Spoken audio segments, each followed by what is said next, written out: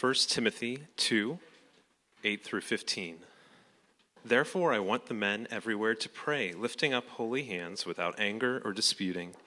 I also want the women to dress modestly with decency and propriety, adorning themselves not with elaborate hairstyles or gold or pearls or expensive clothes, but with good deeds, appropriate for women who profess to worship God.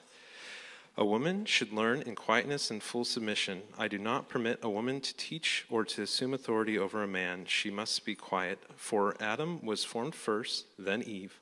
And Adam was not the one deceived. It was the woman who was deceived and became a sinner. But women will be saved through childbearing if they continue in faith, love, and holiness with propriety. The word of the Lord.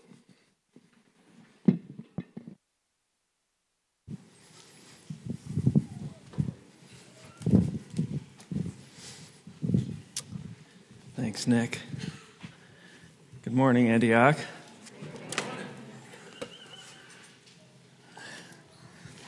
So here we are. We've got a fun passage to go over today. And I'm glad you appreciate that. It is a bit of a challenge. It is a bit of a challenge in certain ways. One thing about this morning's sermon is it's not fair and balanced to men and women. There's one verse that's going to be addressed to men, and like 7 verses to women this morning. I just want to acknowledge that. I also want to acknowledge there's some things in the passage that can be hard to understand. There are things in this passage I don't understand. And there are things in this passage that have been taught in ways, in different times and different places, that were harsh, that were meant to suppress and hurt and wound and silence, and that have been harmful and abusive, frankly.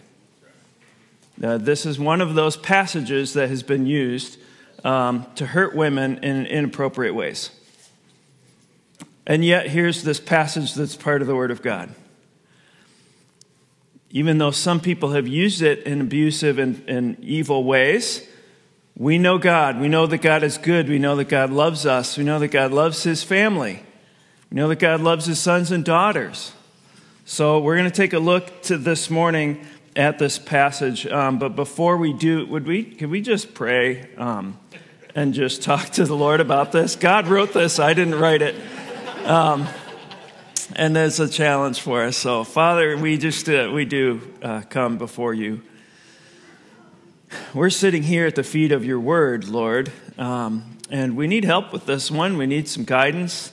This is one that doesn't land in our current cultural thinking very well from our perspective. But yet you wrote words that are eternally true, and that are for our good and for our blessing. And so, Father, help us to bridge that gap and figure that out a little bit today. Lord, I pray that your Holy Spirit would just be in here, and that you would just bring healing or kindness and love where maybe it's been lacking at times. We just acknowledge this is a hard one for some.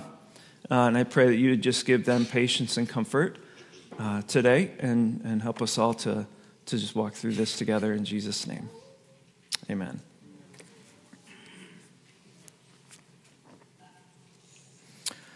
All right, thank you for reading the scripture for us, Nick. The way I want to walk through this, 3 points. The first point, I want to address the men with the one verse that does talk to the brothers. We want to talk about that a little bit. Secondly, the second point I have titled Order for Teaching and Authority. And then here's the title for my third point. Is it up there? It's up there. I'm just keeping it real. So first, I do want to talk to the brothers that are here this morning, men who are followers of Jesus. Can we have a conversation for a couple moments? Guys, I've debated about this. You know what? I'm going to do it. I'm going to ask the men to stand up. if you're a man. If you're a male, you can even stand up. And stay standing for this entire point of my sermon. No, really. Because I want to talk to you guys for just a few moments. You'll have plenty of time to sit. I will not ask the women to stand because it's longer there, and I won't do that. The Apostle Paul writes to Timothy as he's putting this church in place, as he's giving guidance to it. Therefore, I want men everywhere to pray, lifting up holy hands, without anger or disputing. That's the instruction here today. As brothers who are trying to follow Jesus, not perfect guys, we're figuring it out as we go. We're helping each other, but we've got to focus on these things and get a couple of things right here. The first thing, he really just gives three simple instructions here, or three simple pieces to it. Number one, pray. We need to be men who pray. And it's partly praying on your own in private, that type of thing. But I think there's implied in this the practice of praying out loud in front of other people. That's what I said. I know how that lands because I've pastored for a little while and I've heard it consistently for a really long time. Don't ask me to pray in front of other people. That's the thing that feels really hard for men. It feels really, really tough. But brothers, most prayers in scriptures are corporate prayers. Most prayer, like our Father in heaven, holy is your name, is meant to be prayed together. We're in this together. And so I want to just admonish you today, learn to pray out loud sometimes. And I want to encourage you in it. It's not that super complicated, actually. I'll give you a simple prayer that you can start to use out loud on a regular basis. Lord, thank you for this food. Lord, thank you for a way to get to work. Lord, thank you. In Jesus' name, amen. That's something you can do. If you have a family or you're married, pray out loud. And it doesn't have to be more than thank you. Over time, you'll get comfortable saying a little more. But man, we got to pray to our Heavenly Father and acknowledge Him with our words, with our lips, with our mouths before one another. It's hard for some. That's okay. Start to practice. Start to practice. Also, the second thing that he mentions here is that we lift holy hands. Now, if you grew up in church, you were taught to pray differently than this. How were you taught to pray in Sunday school when you were a little boy? Fold your hands. What else? Bow your heads. Close your eyes. Do you know why you were taught to pray that way? Do you know the verse that came from? You were not taught that way because that's how God asked your Sunday school teacher to teach you. You were taught that way because you were a little boy. And your hands were all over the place, and your eyes were all over the place, and the only moment that your Sunday school teacher could get of order and decency was to get all the boys to close your eyes and bow your heads and fold your hands. Keep your hands to yourself for 30 seconds. But as men, as we grow up, we have to learn to pray differently. And it's not wrong for kids to pray that way. I mean, there's all kinds of disciplines to teach our kids. But as men, we learn to pray with holy hands lifted up. We don't have to come into this posture to pray, guys. This looks like hiding. It looks like it, right? As men, you are sons of God, joint heirs of God's kingdom with Christ. Stand like it. Holy hands lifted up is first, there's this openness, right? An openness to the hands. Go ahead and put your hands up. I don't care if they're over your head, barely above the waistline. Somehow get them up. And I'm looking around, and it's natural when we do this for our hands to be open, not closed. And I think God is calling us. We open our hands before Him when we pray. It just pictures what we're doing. We're opening our hearts, we're opening our minds, we're submitting, we're yielding, we're letting go before our God and letting Him have whatever might be in our hands. I notice it doesn't say men should pray raising holy fists or raising angry fists to God. There's plenty of that going on in the world. We lift holy hands to Him. And now that's an immediate challenge to us because right away we realize, but my hands might not be holy right now. What about the sin I did yesterday or the day before? I hope you feel that every time you pray. I do. That's why when we pray and when we confess our sins, God's faithful and just to forgive us our sins and cleanse us from all unrighteousness. When we go to pray, part of that prayer is, God, would you wash my hands? Would you forgive my sin? Holy means sanctified or set apart for God's use. So you're saying, here I am for your use. There's just a lot that's communicated in this that's really good and that's really open before the Lord. And men ought to pray with lifting holy hands.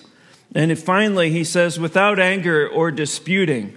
There are a whole lot of passages of Scripture that describe anger and disputing as being evidence that we're walking in the flesh.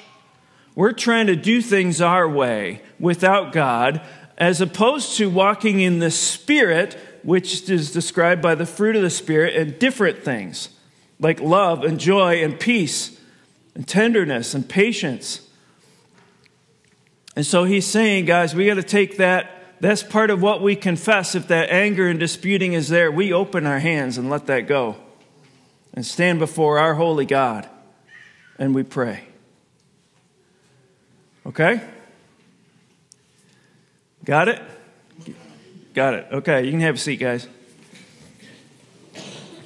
So, men, we want to learn to worship in that way. I think in churches it's been too easy for men to show up and kind of hide a little bit, to kind of go stealth mode, to stay a little incognito, you have your seat where you feel comfortable in your space, and we kind of sit back or whatever, and not be super expressive. And this isn't a call to be a different personality or more expressive than you're comfortable. It's a call to be a man, to be open before God and to pray.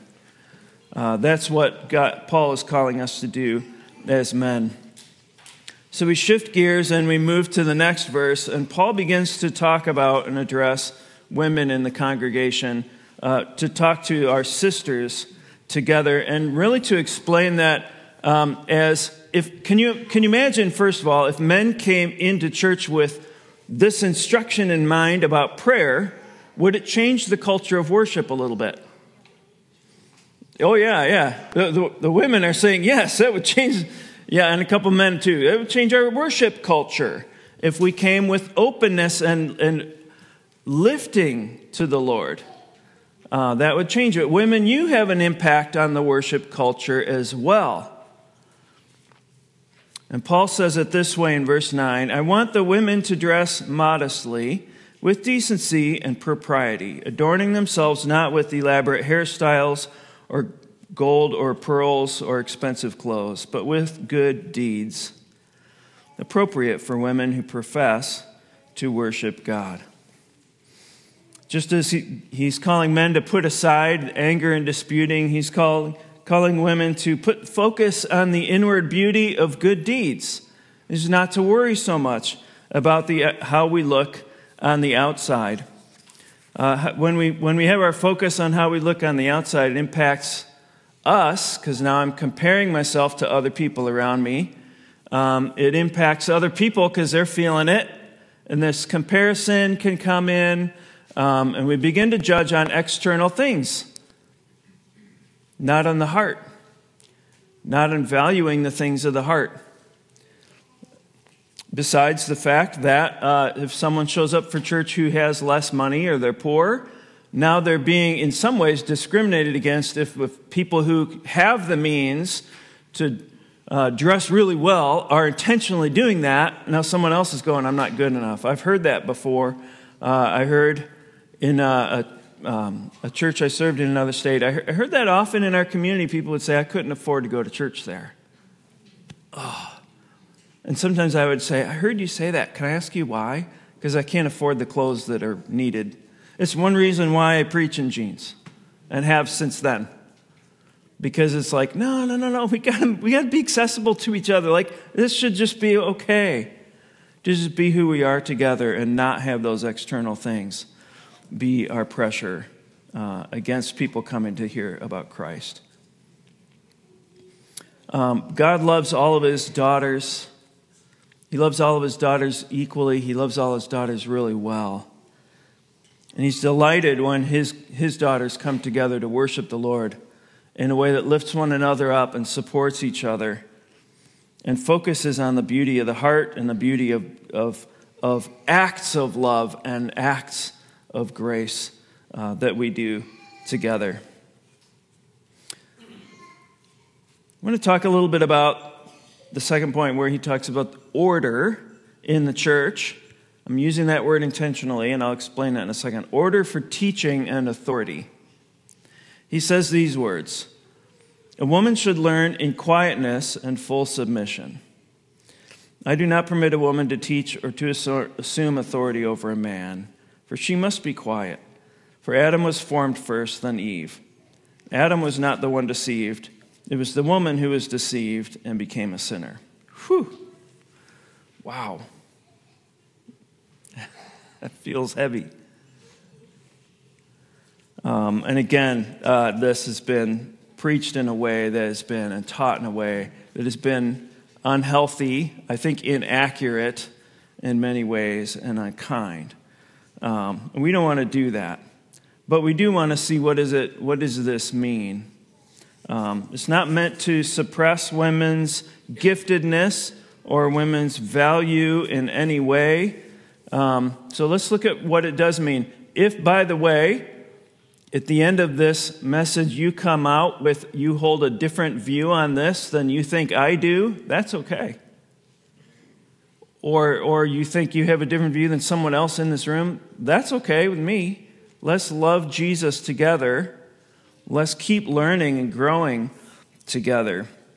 And so what I want to do actually today is, rather than explain, this is exactly what it means and you should believe it, or this is what I think it means, and I'm going to push that view on you. Instead, I'm going to give you what I would call an interpretive method. What do we do when we come to a scripture passage and we read it, and sometimes, honestly, we read it and we think, well, that can't be right. That doesn't seem right. Wait a minute. That doesn't seem like the way I would think. Or it doesn't seem like that would be okay here. What do we do when we come to a passage where we get snagged on some wording in it? Or we get a little bit confused by it? Or we think that doesn't seem right. Like that doesn't seem like what I think I believe. What do we do with it? So I'm going to give you this idea. It's we've just got the bullseye target in here, and we're going to go from the center of the bullseye and work our way out. This is about context, and how do we interpret a Bible passage that can be a little bit hard to believe. So go ahead to the next slide there. We're going to take a look at the first thing we do is we come right to the bullseye. We look at the words of this verse and ask, quite simply, what do these words say? I might not understand what they mean yet. I might definitely not understand. I might not know if I agree with it or not. But the first thing we need to do is to understand, what are the plain meaning of these words?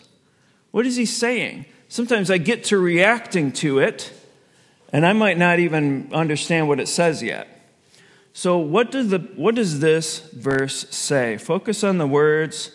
Focus on the sentences and take them initially at face value. That's our starting point. Like, what if Paul actually just meant what he just said? Then what would that mean? Instead of trying to turn it and get it to fit into my grid right away, just start in the center and look at the plain meaning and assume that's what the writer meant. And then that's what we do with most scripture. when you're reading, you're just assuming this means what it says. Like, oh, that makes sense. And we move on and we accept it. When we've come to one that's harder to accept for some reason, then we stop and we can expand out to the next layer on the bullseye. So the second layer on the bullseye, the second next layer of context would be, what is the main idea of this context? So I hear what you're saying here, Paul. What are you talking? What is this landing in? What's this context? So let's take a look at chapter 2 of 1 Timothy. Do you remember earlier, if you have a Bible open, you could see it. Earlier in chapter 2, we looked at this last week about praying for our authorities. Pray for kings and governing rulers above you, that we can live peaceful and quiet lives so we can grow in godliness and holiness. Do you remember that? So Paul's already talking about there's an authority structure that's under God's guidance, that God has set authority in place. He also talked about theological authority within the Godhead and the gospel and the apostles and the church. And now when he comes to men and women, he's in that context where he's like saying, I've set certain orders in place, and that's okay for things to function in.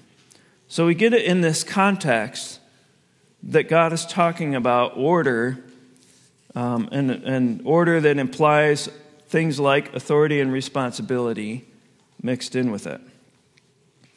Then we move out to the next layer, the third one on the bullseye, which would be, what is this whole book about? 1 Timothy or 1 and 2 Timothy. What are some of the themes in this letter, in these letters that Paul is writing to Timothy about? Or are there other things in the same writing that remind me, or that sound like it's talking about this same topic area? So I'm not just evaluating one thing, but I'm getting the whole picture. And when we do that, we come to remember that Paul is writing to a young man named Timothy who has been given a really, really great start in life.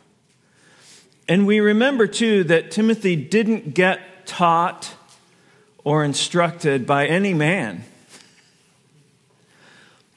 Do you remember who led Timothy to Jesus and taught him how to follow Jesus? Yeah, his mom and his grandmother. They were both godly women. They did a wonderful job teaching Timothy how to follow Jesus. And so when I see that, I think clearly Paul's not saying women don't have value in helping men follow Jesus, or in passing on the doctrines of our faith, or in helping men to become strong, or discipling, or any of that stuff, because he's writing to a guy who received that as his main benefit. And Paul's coming in really as the first man who's like a spiritual father to Timothy. So that's helpful for me to remember that Timothy was the recipient of godly women, teaching him and investing in his life. If we back out a little bit further and just think about the author, the Apostle Paul, does the Apostle Paul teach us things that help give us a broader understanding about this topic of men and women and their distinction in the church? When we do that, we realize, and we can find this doctrine of headship that Paul talks about quite often.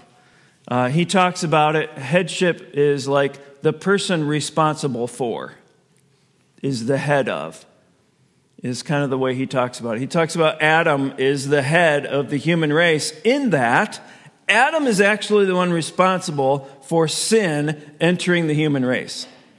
He talks about that in the book of Romans.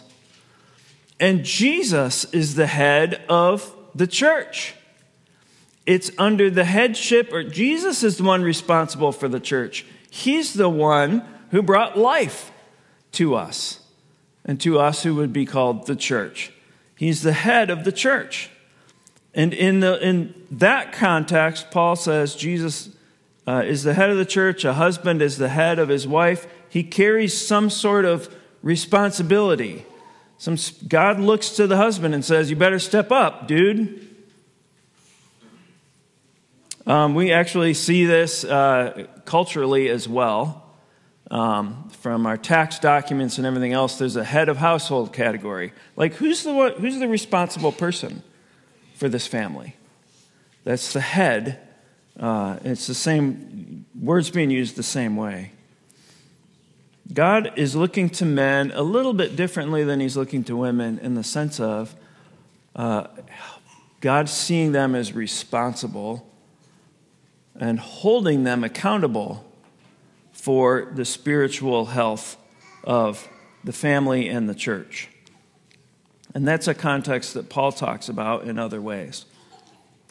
Now, by the way, that doesn't mean what sometimes gets read in as well, if men are the authority and women need to submit. It's not quite, that's too stark. That's not quite the way Scripture teaches it. Men are held responsible, and women are called to submit to godly leadership, but women are never called anywhere in the Bible to submit to abuse. And that could go without saying, but I don't want it to go without saying. I want to say it. There's nothing in the Bible that would call a woman to submit to an abusive man. If you know of a passage that tells us they should, let me know. Sarah submitting to Abraham was close, because Abraham was a real piece of work at times. And she's honored for honoring him, because he was someone that God had placed his hand on, even though he did it really badly. So there's times when it's not easy, but God's putting responsibility on men. We can back up to the next one, number 5, and look at the rest of the New Testament. Does the New Testament teach us anything about men and women and their role in the church? I was thinking about that. I was thinking about Jesus. Jesus discipled a lot of people. He had disciples. Some of them were formal. He picked his disciples, and his name's 12 men. But he also had a lot of informal discipling relationships going on all the time that included men and women. So I think that's just interesting. It doesn't tell us that men are more important than women, but there was some responsibility he was giving those 12 disciples who would later become the 12 or the apostles of the church. 11 of them did. And have some responsibility for leadership in the church that were different than the rest of the disciples that he taught and raised. And then we look back even further and say, what does the whole Bible teach? Does the Bible teach us outside, like in the Old Testament, things that are helpful? And that's actually what Paul's doing here in the text. He's making some references all the way back into Genesis in terms of the support for what he's saying. We know that men and women are created in the image of God, both equally. Some take that to really weird places. But a man and a woman combined equal the image of God. The Bible doesn't teach that. Men, you are created in the image of God, and you have value because God's image is stamped on you. Sisters, you are created in the image of God, and you have value because God's image is stamped on you. It's exactly the same biblically as far as our value and our ability to reflect God in this world.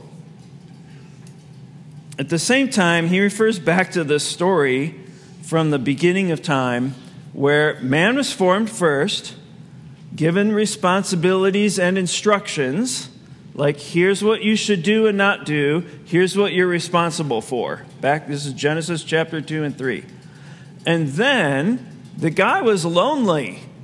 And God's like, oh yeah, it's probably not good that you're alone while everything else in creation seems gendered, so I'm going to bring you a woman and create from your side as an equal, a partner, a helper to do this stuff with you. So now you have Adam and his wife Eve.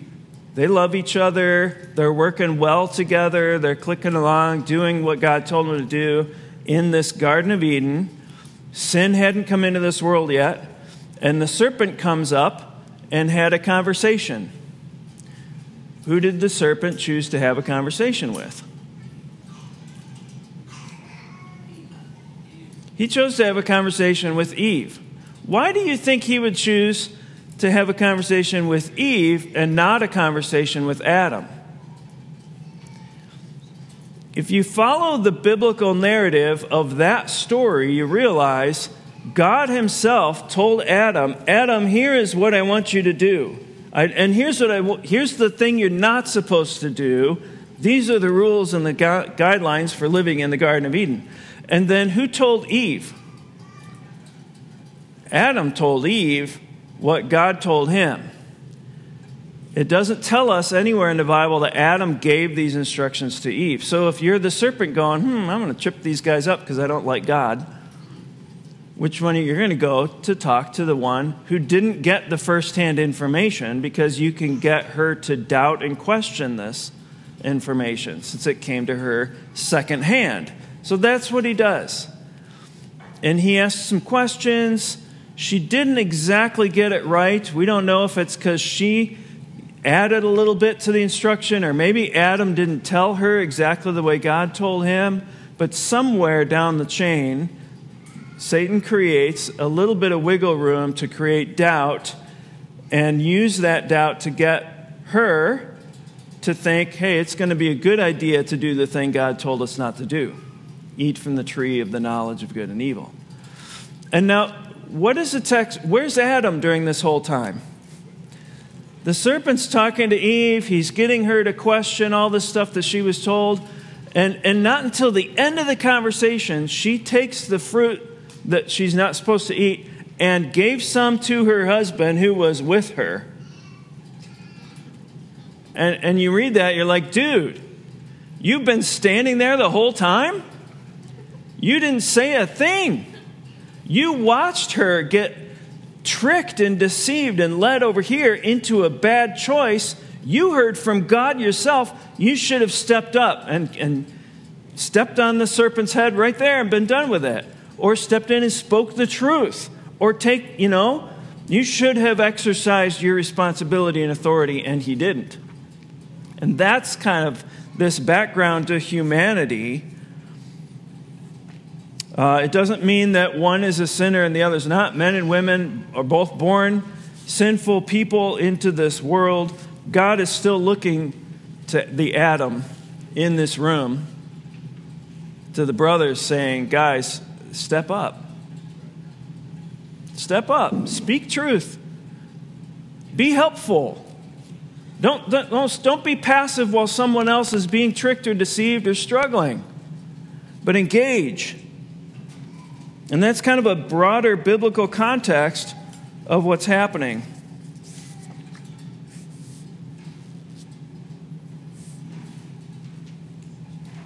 So there's no hint in Paul's wording that Eve's not as smart as Adam, or that women in the church are not as smart as men. There's no hint that women can't teach as well as a guy. I think we all know. Women generally teach well. I mean, most of our school teachers tend to be women. They do a great job at that. My wife's a teacher. She teaches really, really well. Don't put me in the third grade class. I mean, I can try, but she's better. It's not saying that. When we look at other places about how the Spirit's giving gifts, like the gift to abilities and gifts and strengths, it's not different for men than women anywhere. Women are great at things, just as men can be, and there's equality in all of that.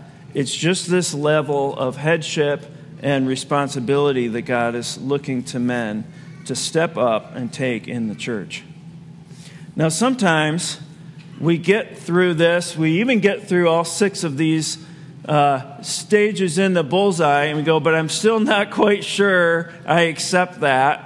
And so we do another thing that's not bad. And that step 7 is we look at extra biblical sources and we say, but maybe there's something happening in that culture where Paul's writing Timothy that helps me understand these words. This is probably the least helpful part in the interpretive process. I've read books on this passage that say the city of Ephesus was all run by women. All the main, like historically. And so Paul's writing into that context. I've read other documents that say, well, I've done the research too, and the city of Ephesus was mainly run by men. And you can pick what you want out of history. We do know there were men and women in government in Ephesus, and I don't know that it has anything to do with Paul's instructions for the church. But we look at that because we want to have understanding. One of the things we learn from, well, look at bring it into context of number 8, kind of the last interpretive grid, my assumptions and my values. At some point we have to do a gut check and say, what assumptions and values am I bringing to impose on this text? How is it affecting the way I see it? In studying this, Dr. Yarborough from Trinity did a study a number of years ago, and he surveyed everything that has ever been written about these verses right here throughout all of history. So we have 2,000 years of history, everything ever written about it, and up until through 1969, every single writing about these verses basically said Paul means exactly what he says in these words. They stopped at the first part of our interpretive grid. What do the words say? They all concluded Paul meant exactly what he said. And that was normal and accepted for almost 2,000 years. In 1969, what was happening culturally here, the women's lib movement, it just kind of gave a different cultural bias to look at this. And after that, people started writing commentaries saying, well, Paul didn't really mean that. He actually meant something else, and then here's different reasons why it must mean something other than he says. I think it's helpful for me to know, like, this is a theologically fairly recent thing to throw out the biblical concept of headship and try to come up with a different kind of equality that God's word doesn't teach in the church. One that has no distinctions between men and women at all. Look where culture has taken that now. I mean, men could actually be women, or women can actually be men, or whatever you want to do there, right? It's just the next logical step, but it's not what God's word has taught us for a long time, what we can bank on. So I wanted to walk you through this interpretive method to say, this is a harder passage. It's not focused on suppressing women. It's focused, I think, broadly, biblically, on men, take responsibility, stand up and help. Let's work together in a way that's mutually respectful and mutually honoring. Does that make sense? Did you track logically with what I was doing with the interpretive method? Okay, good, because that's good. Because now we come to this third part of this last part of this text, which is a really weird statement. Okay, so now we get to test it. Paul says, but women will be saved through childbearing if they continue in faith, love, and holiness with propriety.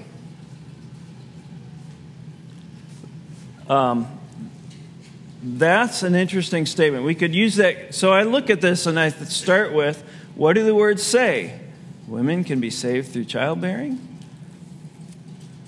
That doesn't land in a category that makes sense to me. So I say, well, okay, if I'm struggling with the first step in the interpretive process, and then I start pulling it out, I come to other places that tell me how women are saved. How are women saved? Through faith in Jesus Christ. Exactly the same way men are saved. We're all saved. We're all sinful people. We're all saved through faith in Jesus Christ. Does this mean women need to be having kids to be godly Christians? That's silly. The Bible talks about children are a gift from God. It's not something we just do. And the Bible tells us that sometimes for men and for women, God calls us to be single. And that's great, because it can give us the freedom to really be devoted to the Lord. So that doesn't fit with other scripture passages to understand it that way, which still leaves it unknown. Like, what does it actually mean? Maybe it's a way, some think it's a way of referring all the way back to Eve, who when they fell into sin, God also gave them a promise that someday you'd have a child who's going to crush the head of that snake, which would be Jesus down the line. And so maybe through the promise of baby Jesus yet to come, which comes through childbearing, that there was hope in it. Maybe that's what it means. I actually don't know.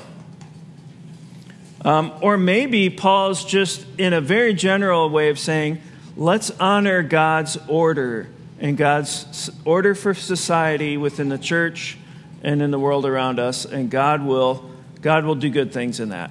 Maybe it's a really general statement like that. I'm not sure. I think that's probably what it is. It's not what it looks like it could mean, that women need to have babies to get saved and as Christians. That's silly, because the Bible, that would contradict the rest of the Bible. What does it mean? My conclusion is, I don't know. I don't know. If you know, great. If you want to tell me what you think it means, that's fine. You're free to do so. But I don't know. Some of these things aren't clear. There's actually another, I think Peter referred to Paul's teachings once and said, you know, that guy, Paul, some of his stuff is a little hard to understand. I'm actually standing with Peter today going, I don't understand this part.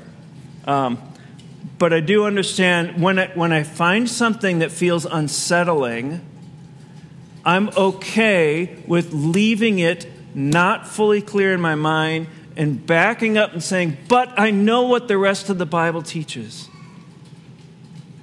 And I know that God's word is good. And I know that men and women are loved and have incredible value.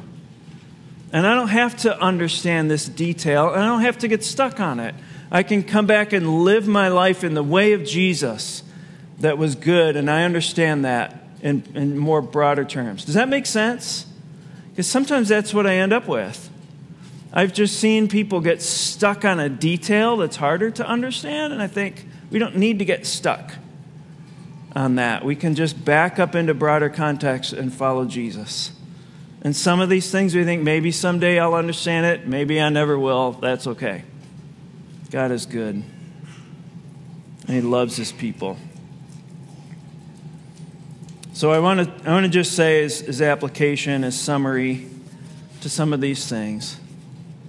Women are equal in value to men in the sight of God, and should be in our sight to one another as well.